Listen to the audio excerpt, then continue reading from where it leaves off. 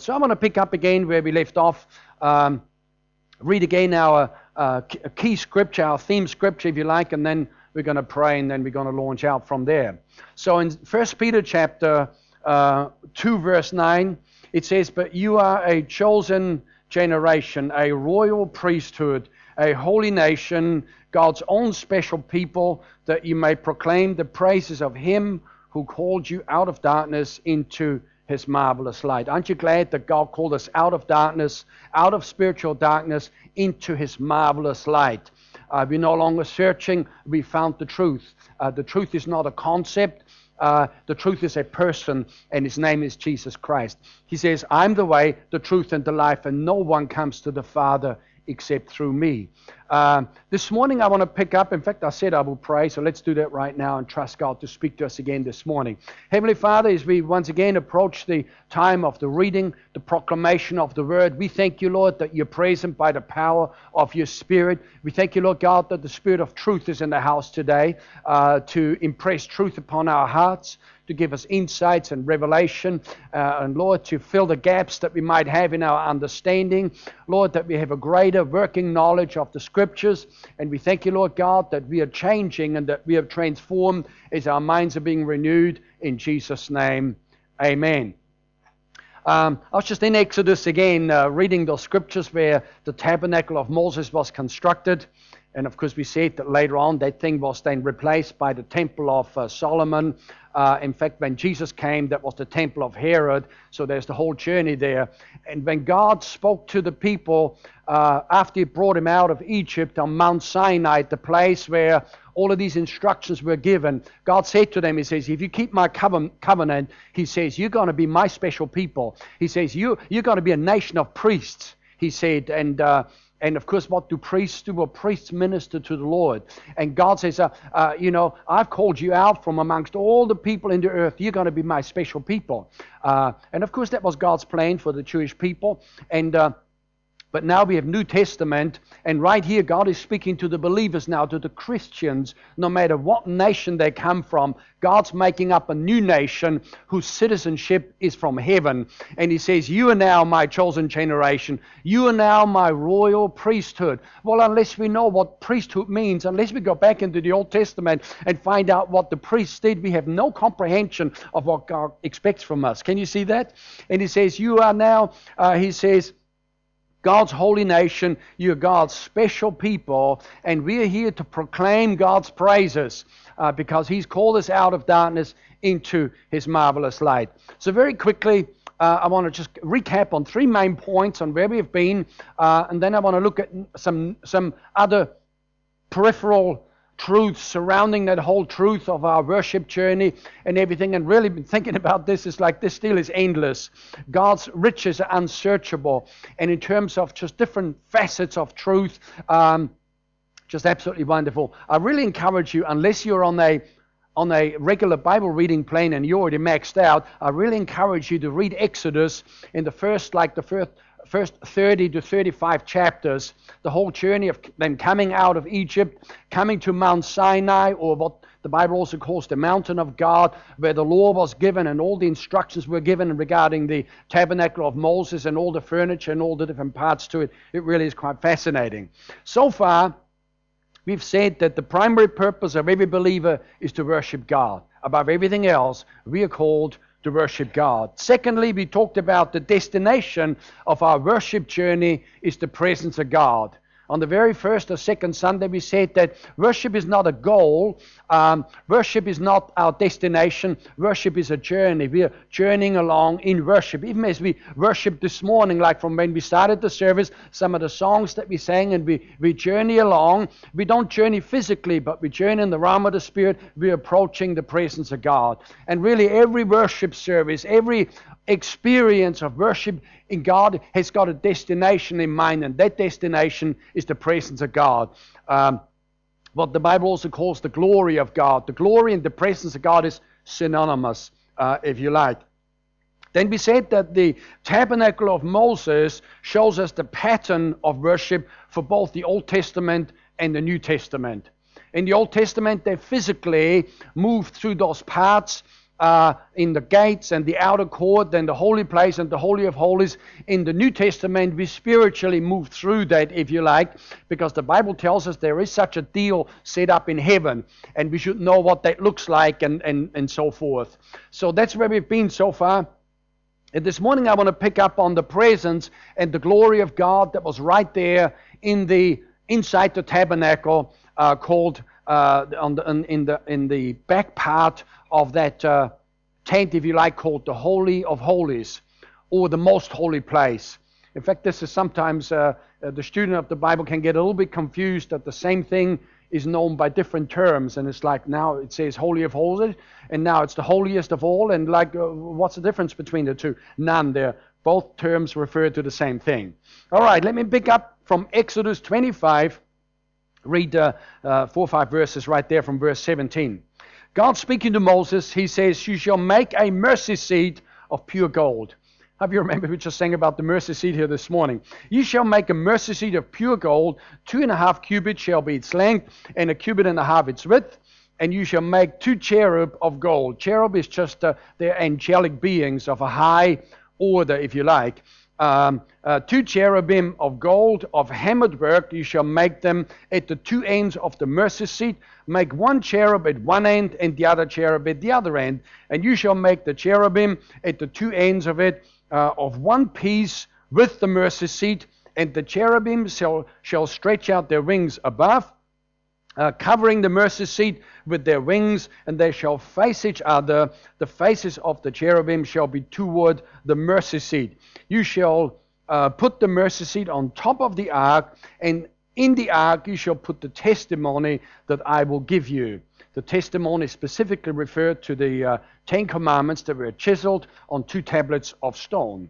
Verse 22, "And there I will meet with you, and I will speak with you from above the mercy seat, from between the 2 cherub, which are on top of the ark of the testimony, about everything that I give you in commandment to the children of Israel." Again, we've got two names for the same thing. The Ark of the Testimony and the Ark of the Covenant is the same thing. All right. So we've got some images there that we can put up of the Ark, just so we can get an idea in regards to the artist's impression. It was a wooden chest that was overlaid with gold inside and out. There were 4 rings around it with poles going through it. The poles were again made of wood overlaid with gold. The priests were not to touch the ark, but they were supposed to pick this thing up by the poles. The poles were in there permanently and carry the thing through the wilderness en route into the promised land. When the priests walked around Jericho for 7 days, this is what they carried. And for some of you that have seen the movie called the Lost Ark or something, it's nothing like it, okay? So don't get confused. Once Hollywood gets its smutty hands on it, it messes everything up, all right? So forget that. Let's come back to Bible truth, and this is what the deal looked like, similar to that. In fact, there's another image there. Can we throw up the other one as well, if that's possible? And if not, don't worry about it. So wooden chest overlaid with gold. There was a plate at the top made of pure gold. That was called the mercy seat. Even though all we see is one box, the top plate had a separate name. That was called the mercy seat.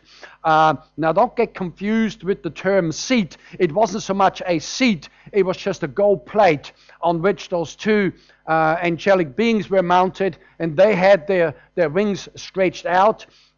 In fact, the wings really, I believe, went further. And in fact, in the Temple of Solomon, the wings went from side to side in the room, just stretching right across. And the Bible says that their faces were towards the mercy seat, so they were looking down. That was kind of the deal. So the size of this thing would have been about 1 meter long, just over 1 meter, about 0.5 meter wide, and 0.5 meter tall. So to get a bit of an understanding in regards to the size of it. All right. So that Ark of the Covenant, or the Ark of the Testimony, as it's called here, was inside the tabernacle, specifically in the second room. Remember, the tabernacle was divided off into 2 rooms, the front room and the back room. The front room was called the Holy Place, and the back room was called the Holy of Holies. the two rooms were divided off with the curtain. That was the curtain that was torn in two when Jesus died on the cross. So that's where the Ark of the Covenant was. The Ark of the Covenant with the mercy seat on it and these two angelic beings, that's all there was as far as physical items was concerned in that room. I want to read from Leviticus chapter 16 verse 2, where God says, "For I will appear in the cloud above the mercy seat." All right, this is significant. God says, "I will appear in the cloud above the mercy seat." So God wasn't sitting on the Ark of the Covenant. He wasn't sitting on the mercy seat because, as I said, the word seat is a little bit misleading. In fact, some translations of the Bible called it the atonement plate or the atonement cover.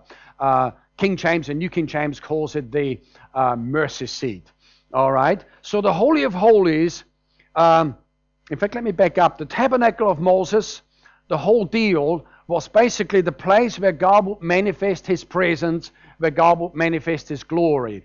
God's everywhere, as we know, but that's where God manifests his presence, so it was visible. The tabernacle was set up right in the middle of the camp where Israel camped in the shape of a cross in the wilderness, and specifically inside that place where God manifests his presence.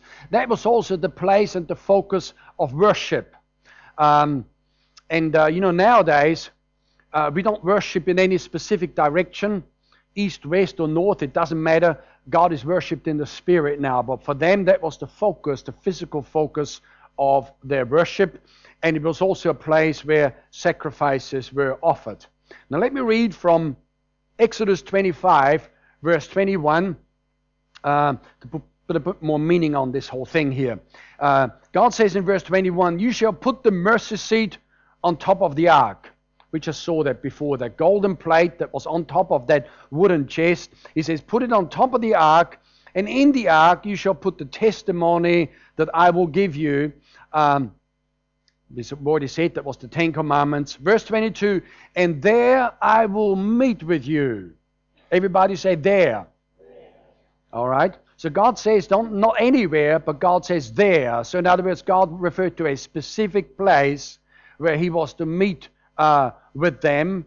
And in fact, in my studies, I'm like having a kind of a new understanding. It appears to me, and there's no chapter and verse for this, it appears to me that when the Bible says that only the high priest was allowed into the Holy of Holies, and only once a year, it appears to me that excluded Moses. So that Moses was able to come and go as he pleased. Now, I haven't got chapter and verse for that, and I could be wrong, but that's the perception that I'm getting as I'm studying this, which is like a new thought. I hadn't seen that before. Because right there, when God spoke to Moses up on the mountain, God speaking to Moses, and God says to Moses, "There I will meet with you." Now, in a distant sense, that's where God met with all of Israel as they came to worship God. But in a specific sense, God says to Moses, "I will meet with you there." And he says, "And I will speak with you from above the mercy seat." From between the two cherub on which the ark of the testimony, which are on the ark of the testimony, about everything that I will give you in commandment to the children of Israel. Now again, the Holy of Holies, which was that room inside the tabernacle of Moses, was the place where God would meet with Moses and God would speak with Moses. Now I don't know about you, but I want to meet with God. And I want God to speak to me. Sometimes people say, well, how would you get God to speak to you? How would you hear God? Well, this will give us some understanding in regards to where we can meet God.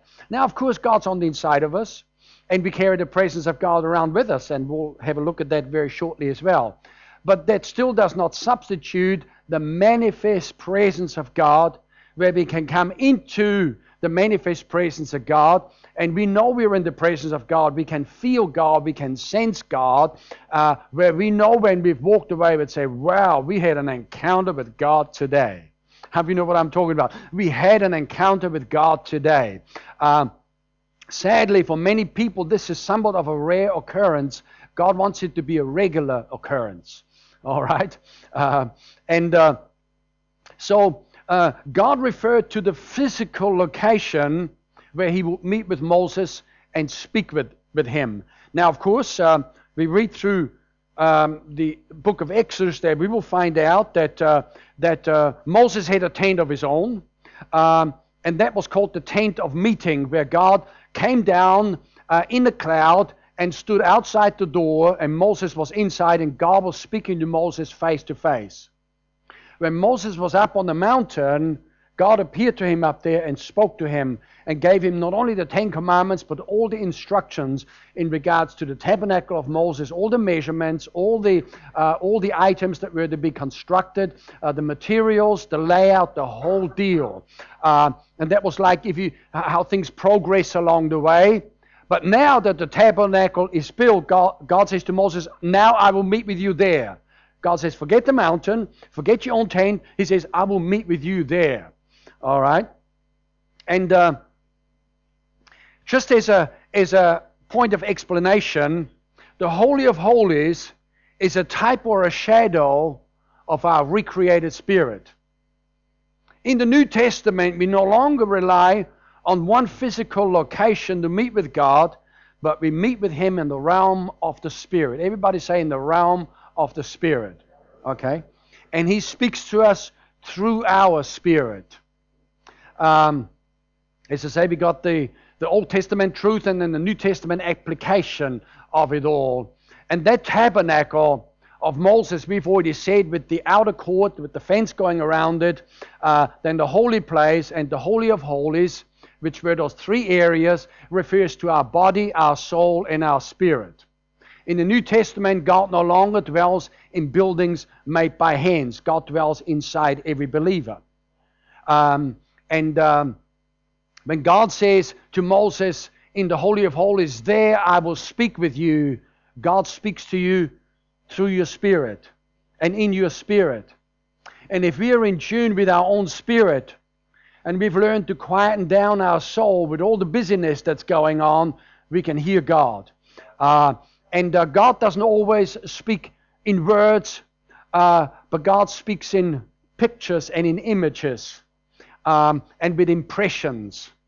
Yonggi Cho used to teach us, he says that the language of the Holy Spirit is visions and dreams. And visions, you will note, is in many respects pictures that we see. Of course, there can be words, and we're not excluding words, but sometimes it's impressions. The Bible speaks of an inner witness. Where is our inner witness? It's in our spirit. God says, there I will speak with you. So if you like, that's New Testament application of what we're learning from the Old Testament. I'm not in any way trying to get everybody to go back to the Old Testament. We're not about to start a new building project and rebuild the tabernacle of Moses. No, we need to do that, all right? And so we just need to understand this deal and understand the New Testament application. And in terms of this whole aspect of God living in our spirit and speaking to our spirit, it says in Romans chapter 8, verse 14 through to verse 16, for as many as are led by the Spirit of God, these are the sons of God. For you did not receive the spirit of bondage again to fear, but you received the spirit of adoption by whom we cry out, Abba, Father. The Spirit Himself bears witness with our spirit that we are the children of God. The Spirit, the Holy Spirit, who lives inside our recreated spirit, bears witness with our spirit. And you know, the old Pentecostal used to say, I've got a witness in my spirit that so-and-so and this and this and that and such is meant to happen. I've got a witness in my spirit. So what they're saying is, I'm knowing something in my knower. Everybody's got a knower on the inside of them. It's called our spirit. That's where God dwells. That's where God speaks to us. And as I said, if we have learned to get in touch and in tune with our spirit, we quieten down our mind, then the truth that God places into our spirit spills over into our mind. We suddenly have a revelation. It's like there's suddenly an illumination taking place. But it starts in our spirit. The Bible says the spirit of man is the candle of the Lord. And So that's where God illuminates us and gives us understanding. So with all of that understanding then, let's talk about the tabernacle pattern and what it means to us in the New Testament. Because sometimes Christians do move back into the Old Testament and want to live there. That's not what we do.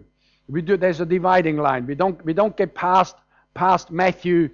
We don't want to get back into Malachi and over into Exodus. As I said, there's no need for that.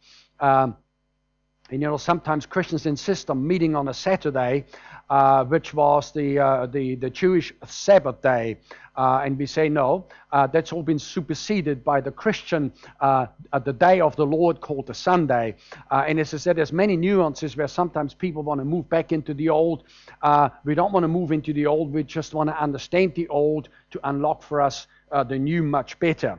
So here in Hebrews chapter 10, verse 19, we have already read the scriptures. I want to bring them out again in a different kind of facet here. It says, therefore, brethren, having boldness to enter the holiest by the blood of Jesus.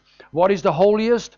That's called the Holy of Holies, which was the second part of that tabernacle. So that's what he's referring to. He says, having boldness to enter the holiest by the blood of Jesus. So we no longer come with the blood of lambs and of bulls and of goats, but we come by the blood of Jesus.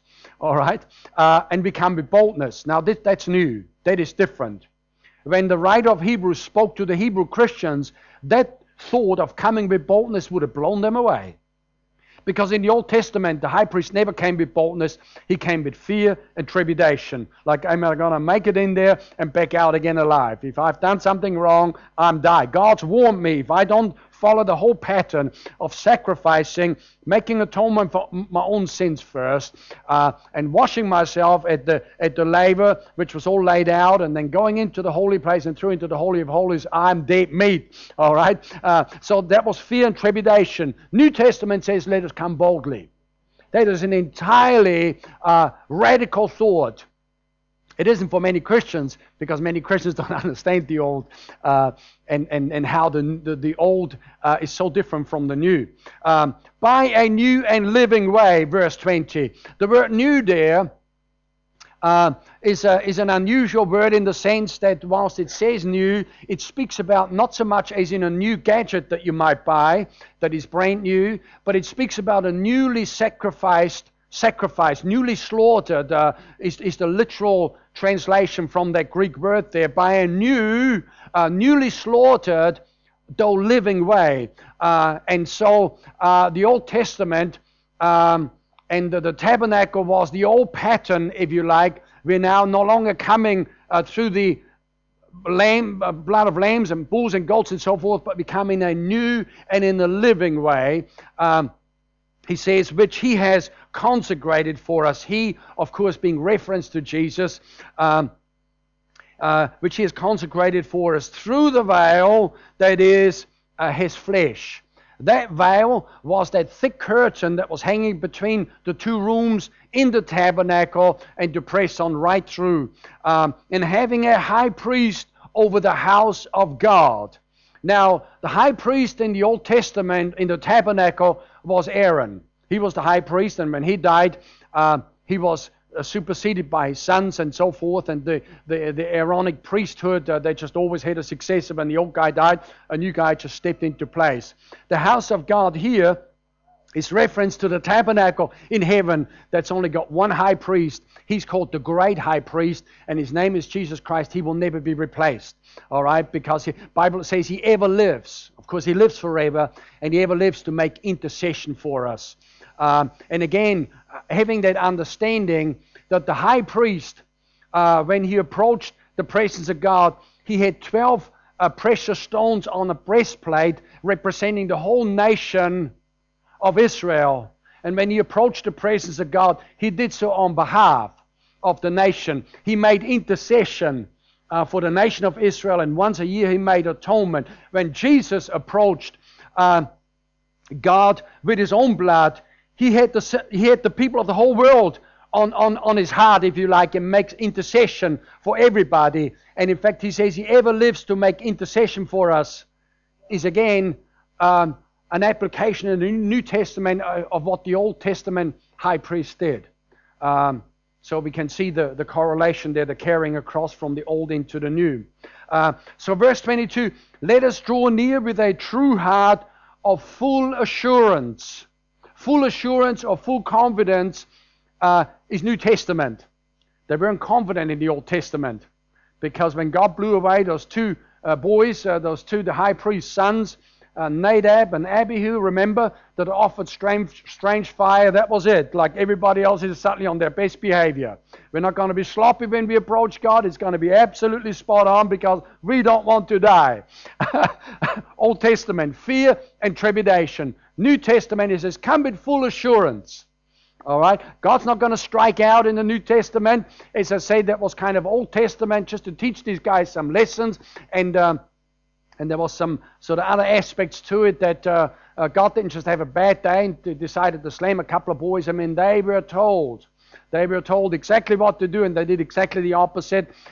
In the very center of where God says, this is where I'm going to place my name. This is where we're going to have worship now. This is going to be the starting point of a new thing. And the boys messed it all up. And so God did away with those two boys, and suddenly everybody's on their best behavior. Okay, so let us draw near with a true heart in full assurance of faith, having our hearts sprinkled from an evil conscience. Having our hearts sprinkled, Old Testament language. When the high priest will come with blood that was brought from the sacrifice that was just killed outside, he brought the blood in some sort of a container. He will come in through the holy place into the Holy of Holies and sprinkle the blood in the Holy of Holies, which represents your spirit and my spirit. Your conscience is a part of your spirit.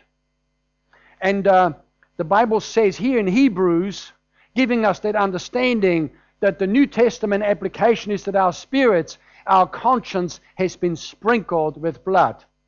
Do you see that?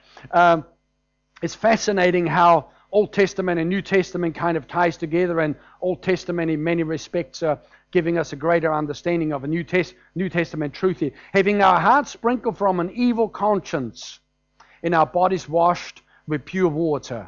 Bodies washed, what is that reference to? That was reference to the bronze laver, that bowl that was outside the tent that was filled with water, where the priests had to wash their feet, wash their hands, and look themselves in the mirror with the reflection that if there's anything that wasn't right, they had to fix themselves up before they come into the presence of God. All right? And so that's the understanding there. So just very briefly, to contrast again the old from the new, or the new from the old. First of all, in the New Testament, it's the blood of Jesus. He is the Lamb of God, as opposed to Old Testament, which was the blood of bulls, goats, and lambs. All right? In the New Testament, we come with boldness and confidence. In the Old Testament, they came with fear and trepidation. It is good to have a fear of God in the New Testament. But the fear of God is not so much a being afraid that we're going to be struck dead, but it is a healthy respect.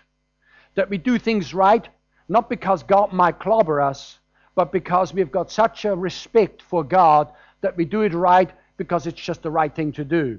The Bible says it is by the fear of the Lord that men depart from evil. So the fear of the Lord is a good thing. In the New Testament, it's Jesus, the great high priest. In the Old Testament, it was Aaron, the high priest. In the New Testament, it tells us that grace and truth came through Jesus Christ. But it tells us that the law came by Moses. The law. And of course, as far as the law is concerned, everybody's always guilty. Nobody ever fulfilled the law completely, except Jesus Christ. The rich young ruler that came to Jesus and said, what must I do to be saved and so forth? And because Jesus spoke to him about the law, he says, I've done all of these things from my youth. Well, he hasn't. Everybody's broken the law. Somewhere, somehow. Even if you only break one aspect of the law, the whole law is broken. So whilst the Ten Commandments are good to give us, if you like, a standard for God, we no longer live by the Ten Commandments. We live by the royal law of love, which is love the Lord your God with all your heart, with all your soul, with all your mind, and with all your strength, and love your neighbor as yourself. On these two laws hang all the law and all the commandments and all the prophets, Jesus told us. So grace and truth came through Jesus Christ. Remember the word grace. We're moving into something very shortly. Then the New Testament is called the ministry of the Spirit. The Old Testament is called the ministry of death. The Old Testament and the Old Covenant was unable to give new life. It only pointed out the problem.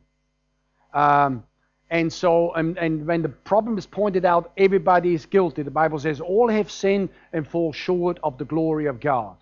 That's why Jesus came and he brought grace and truth. And then finally, and this is by no means an exhaustive list, the New Testament is called the ministry of righteousness.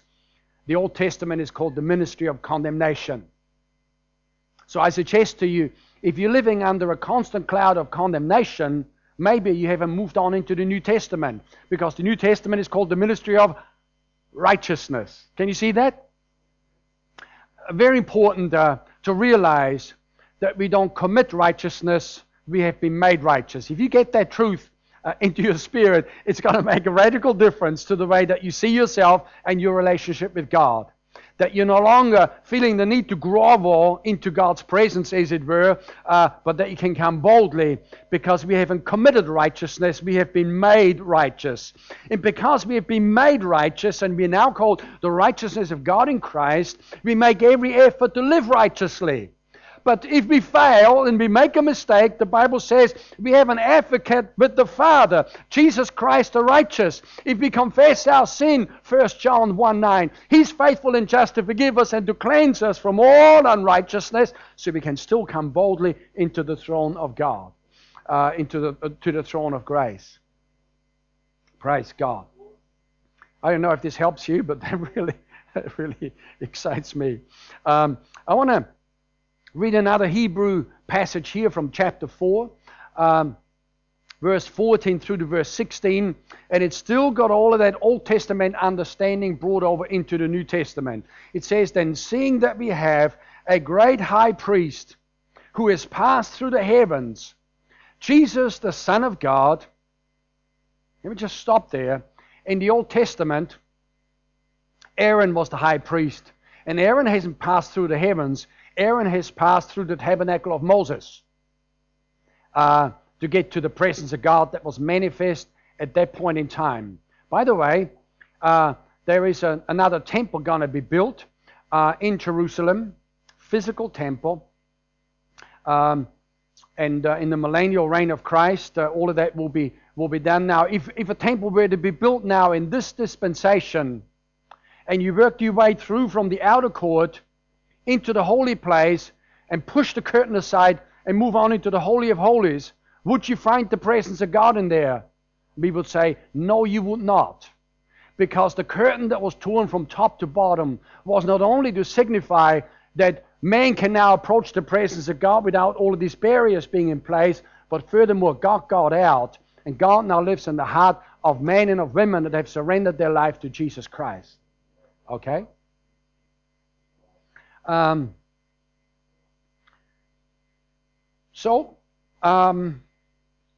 We have a great high priest who has passed through the heavens, Jesus Christ, the Son of God. Let us hold fast our confession. One of the issues that was going on was that the Hebrew Christians, they were Jews, they were brought up under the Old Testament, then they got born again. They embraced Jesus Christ as the Messiah, the Christ, the deliverer, but somehow there was always that pull back under the old.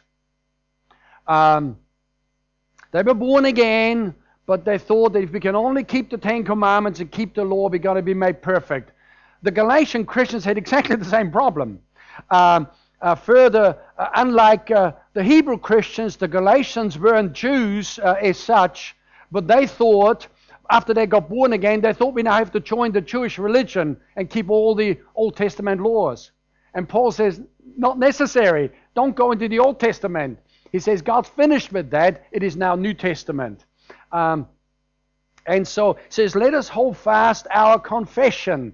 What does that mean? Well, in the first instance, it means that we are no longer coming to Aaron the high priest, but we're coming to Jesus Christ, who is our high priest, and he's the apostle, and he's the author and the finisher of our faith, and he's the one that's made the way of salvation.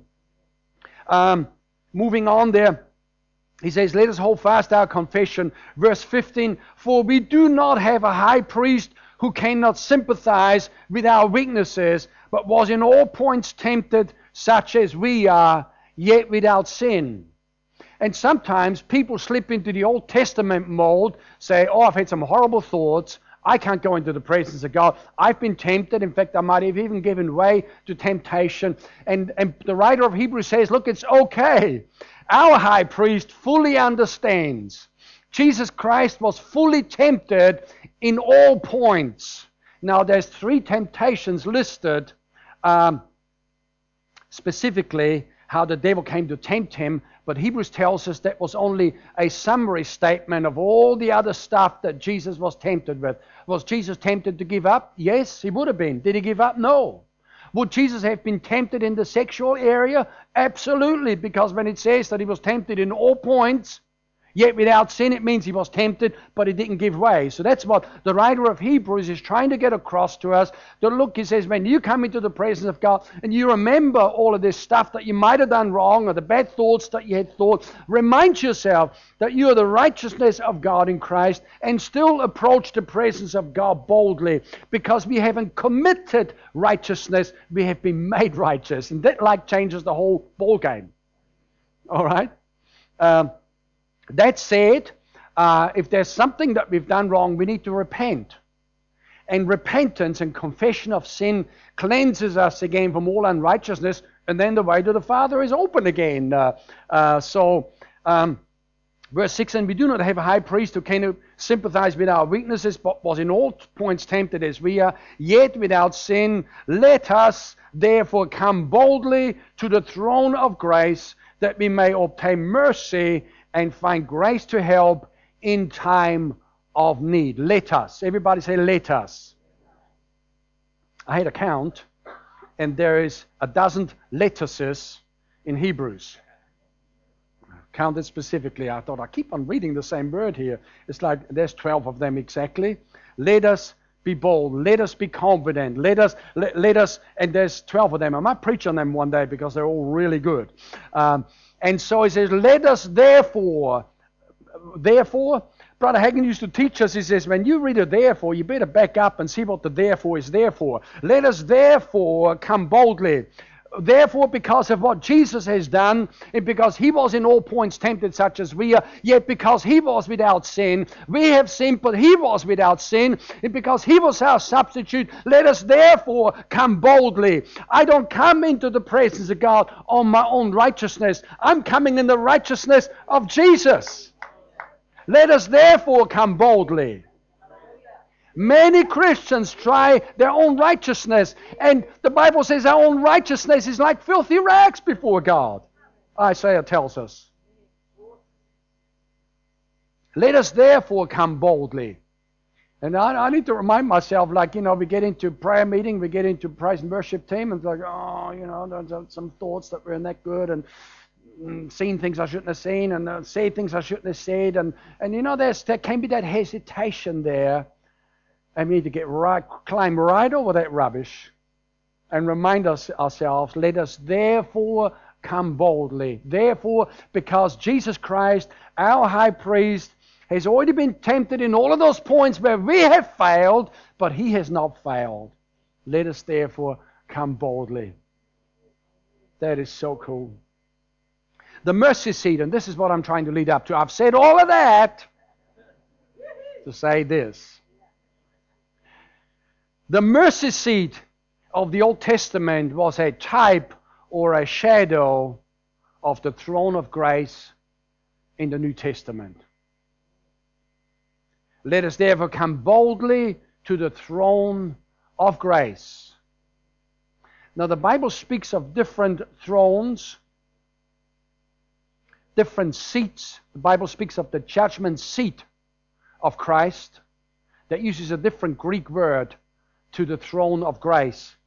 The Bible speaks in the book of Revelation about the great white throne judgment on which God will sit to judge all the nations and all the people that have not received Jesus Christ.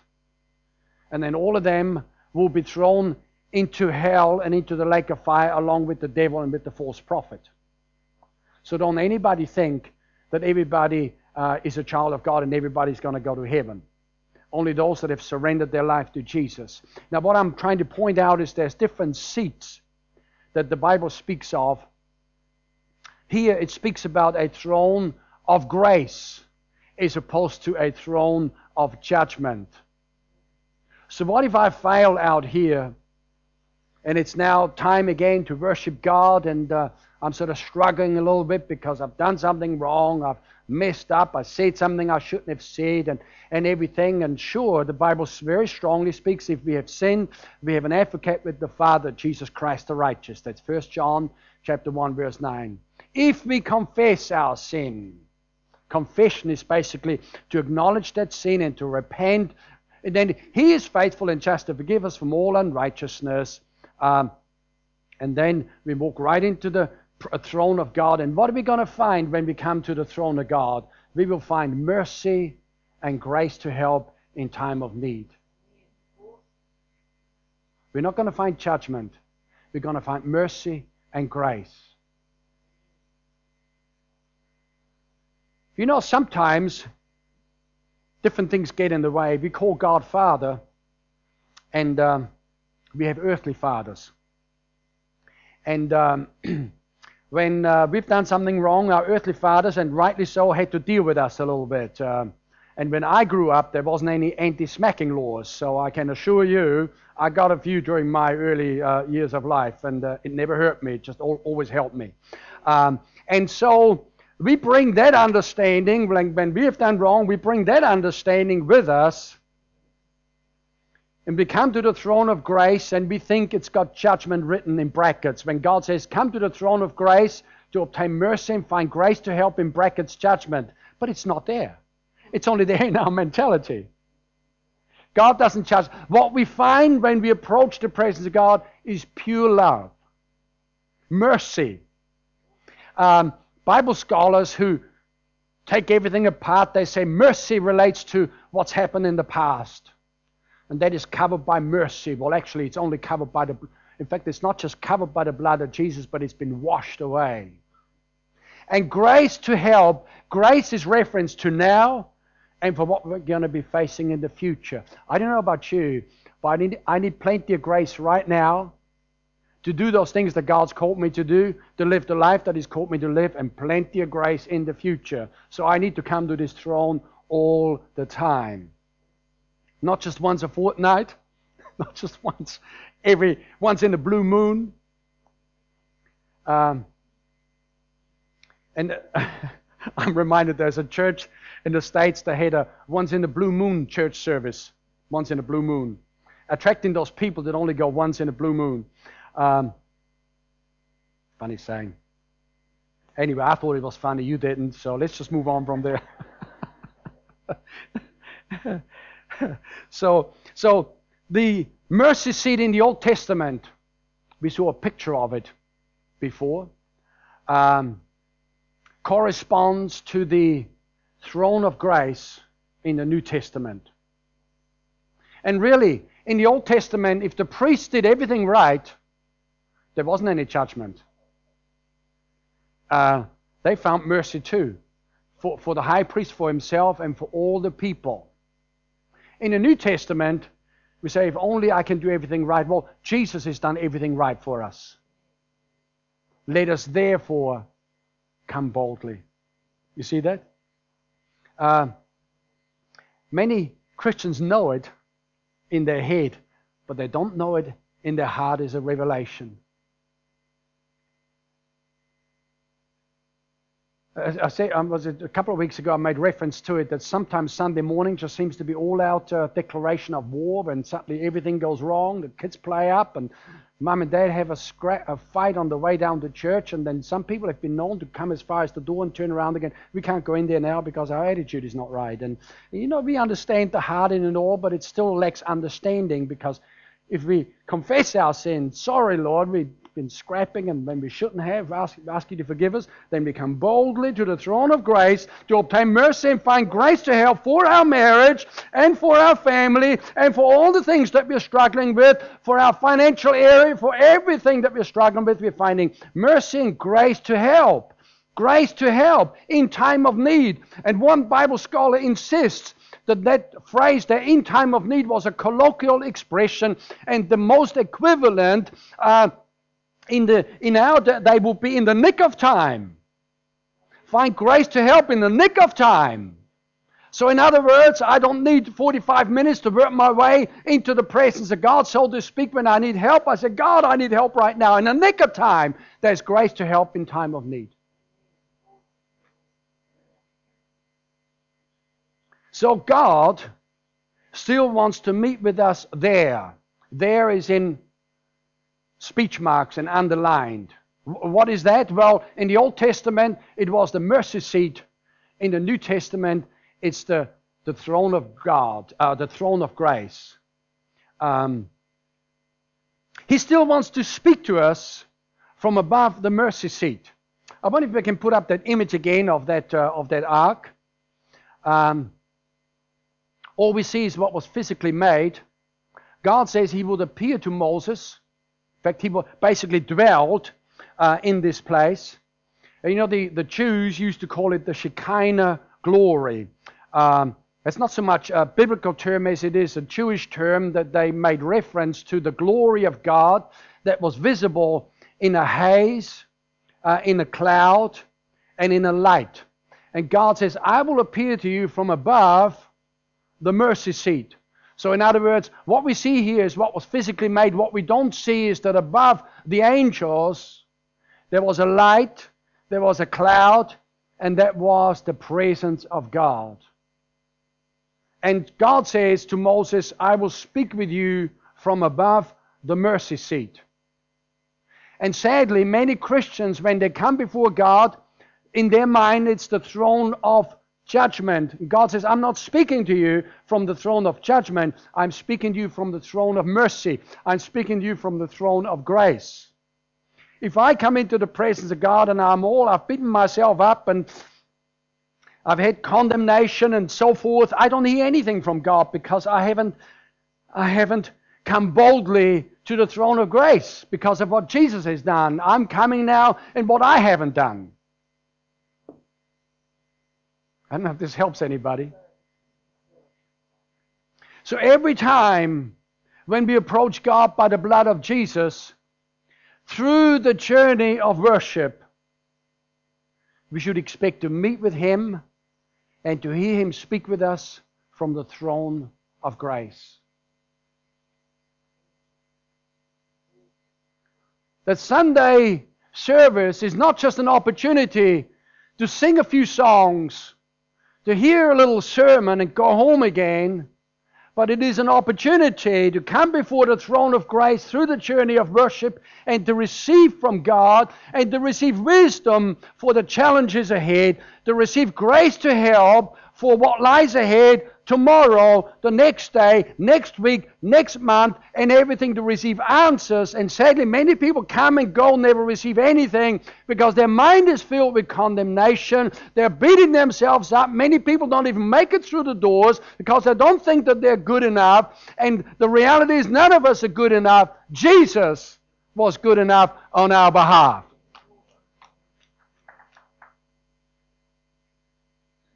Let me wrap this thing up now that I'm almost run out of time again. Oh my goodness. I want to briefly talk about another aspect of the glory and the presence of God. The two of them are synonymous terms for the same thing. We're talking about the manifest presence that you can see, that you can feel. Sometimes people have made reference that they have smelled a fragrance of the presence of God. And sometimes people don't see, but they know in their knower that God's in the house. And as I said, there's different facets to it. We might well get into that at some point. But for now, let me read from 1 Corinthians chapter 3. 2 Corinthians chapter 3, I should say, verse 12. Paul speaking, he says, because we have this hope, we are very bold. All right, here's that word boldness again. Now, Paul's not talking about approaching the presence of God. Paul's talking about preaching the gospel and preaching the word of God. He says, we are very bold, he says. We are not like Moses, who put a veil over his face so that the people of Israel could not see the brightness fade and disappear. Their minds indeed were closed. To this very day, their minds are covered with the same veil as they read the books of the Old Covenant. The veil is removed only when a person is joined to Christ. Even today, whenever they read the law of Moses, the veil still covers their minds, but it can be removed, as the scripture says about Moses. His veil was removed when he turned to the Lord. Verse 17, now the Lord in this passage is the Spirit. And where the Spirit of the Lord is present, there is freedom.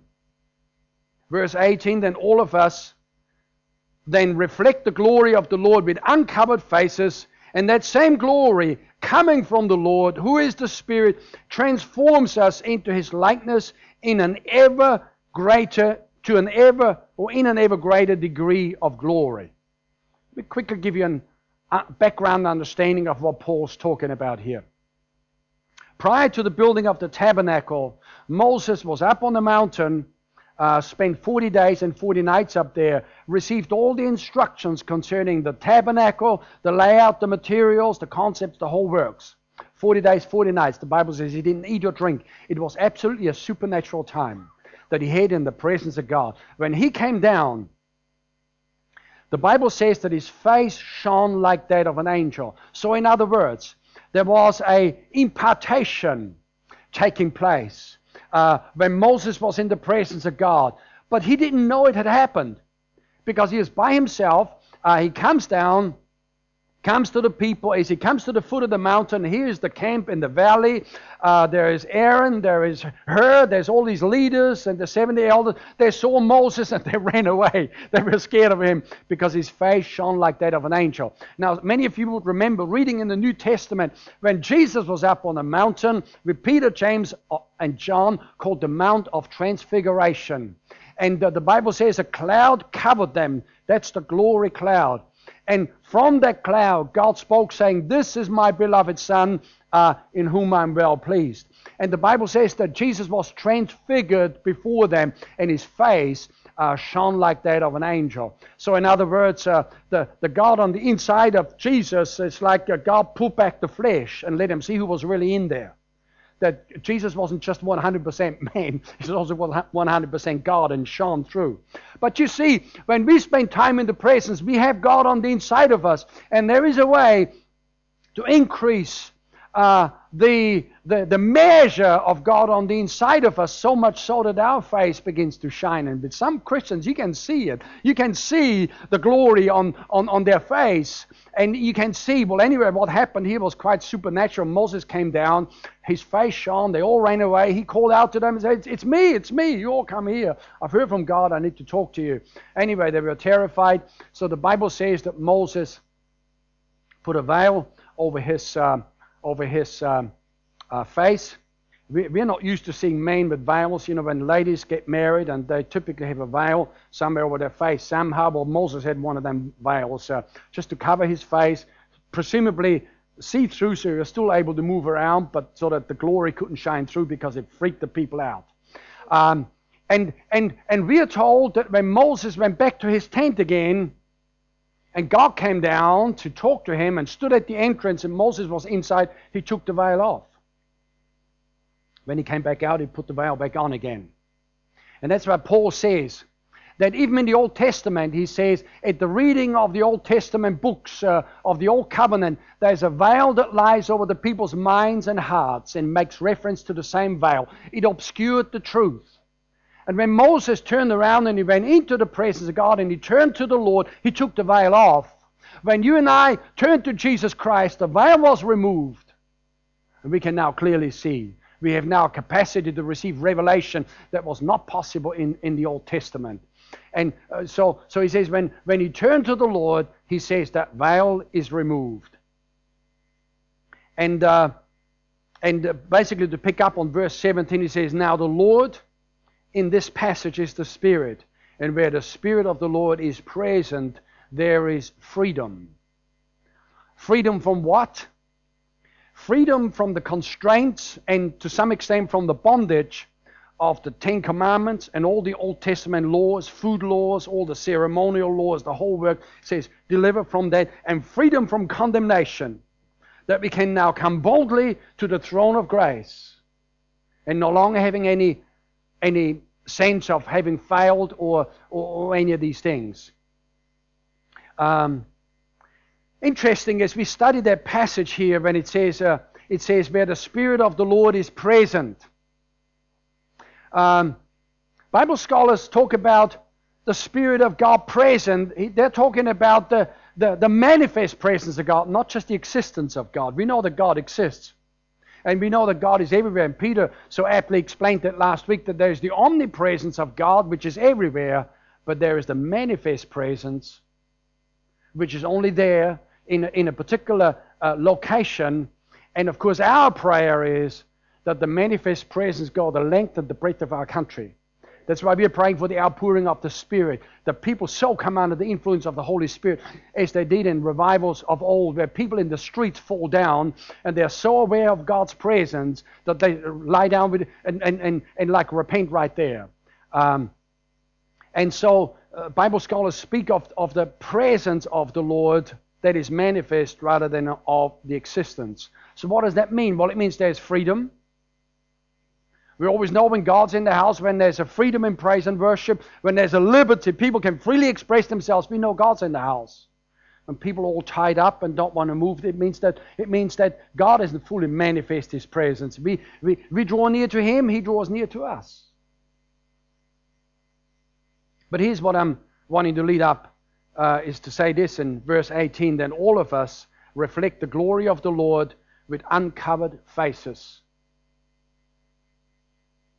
And that same glory coming from the Lord, who is that Spirit, He transforms us into His likeness in an ever greater degree of glory. When Moses spent 40 days and 40 nights up on the mountain, he came down looking like God in a sense, like a measure, like with the glory of God shining from Him, reflecting, if you like, from Him. He spent time in the glory and in the presence of God. That transferred into Him.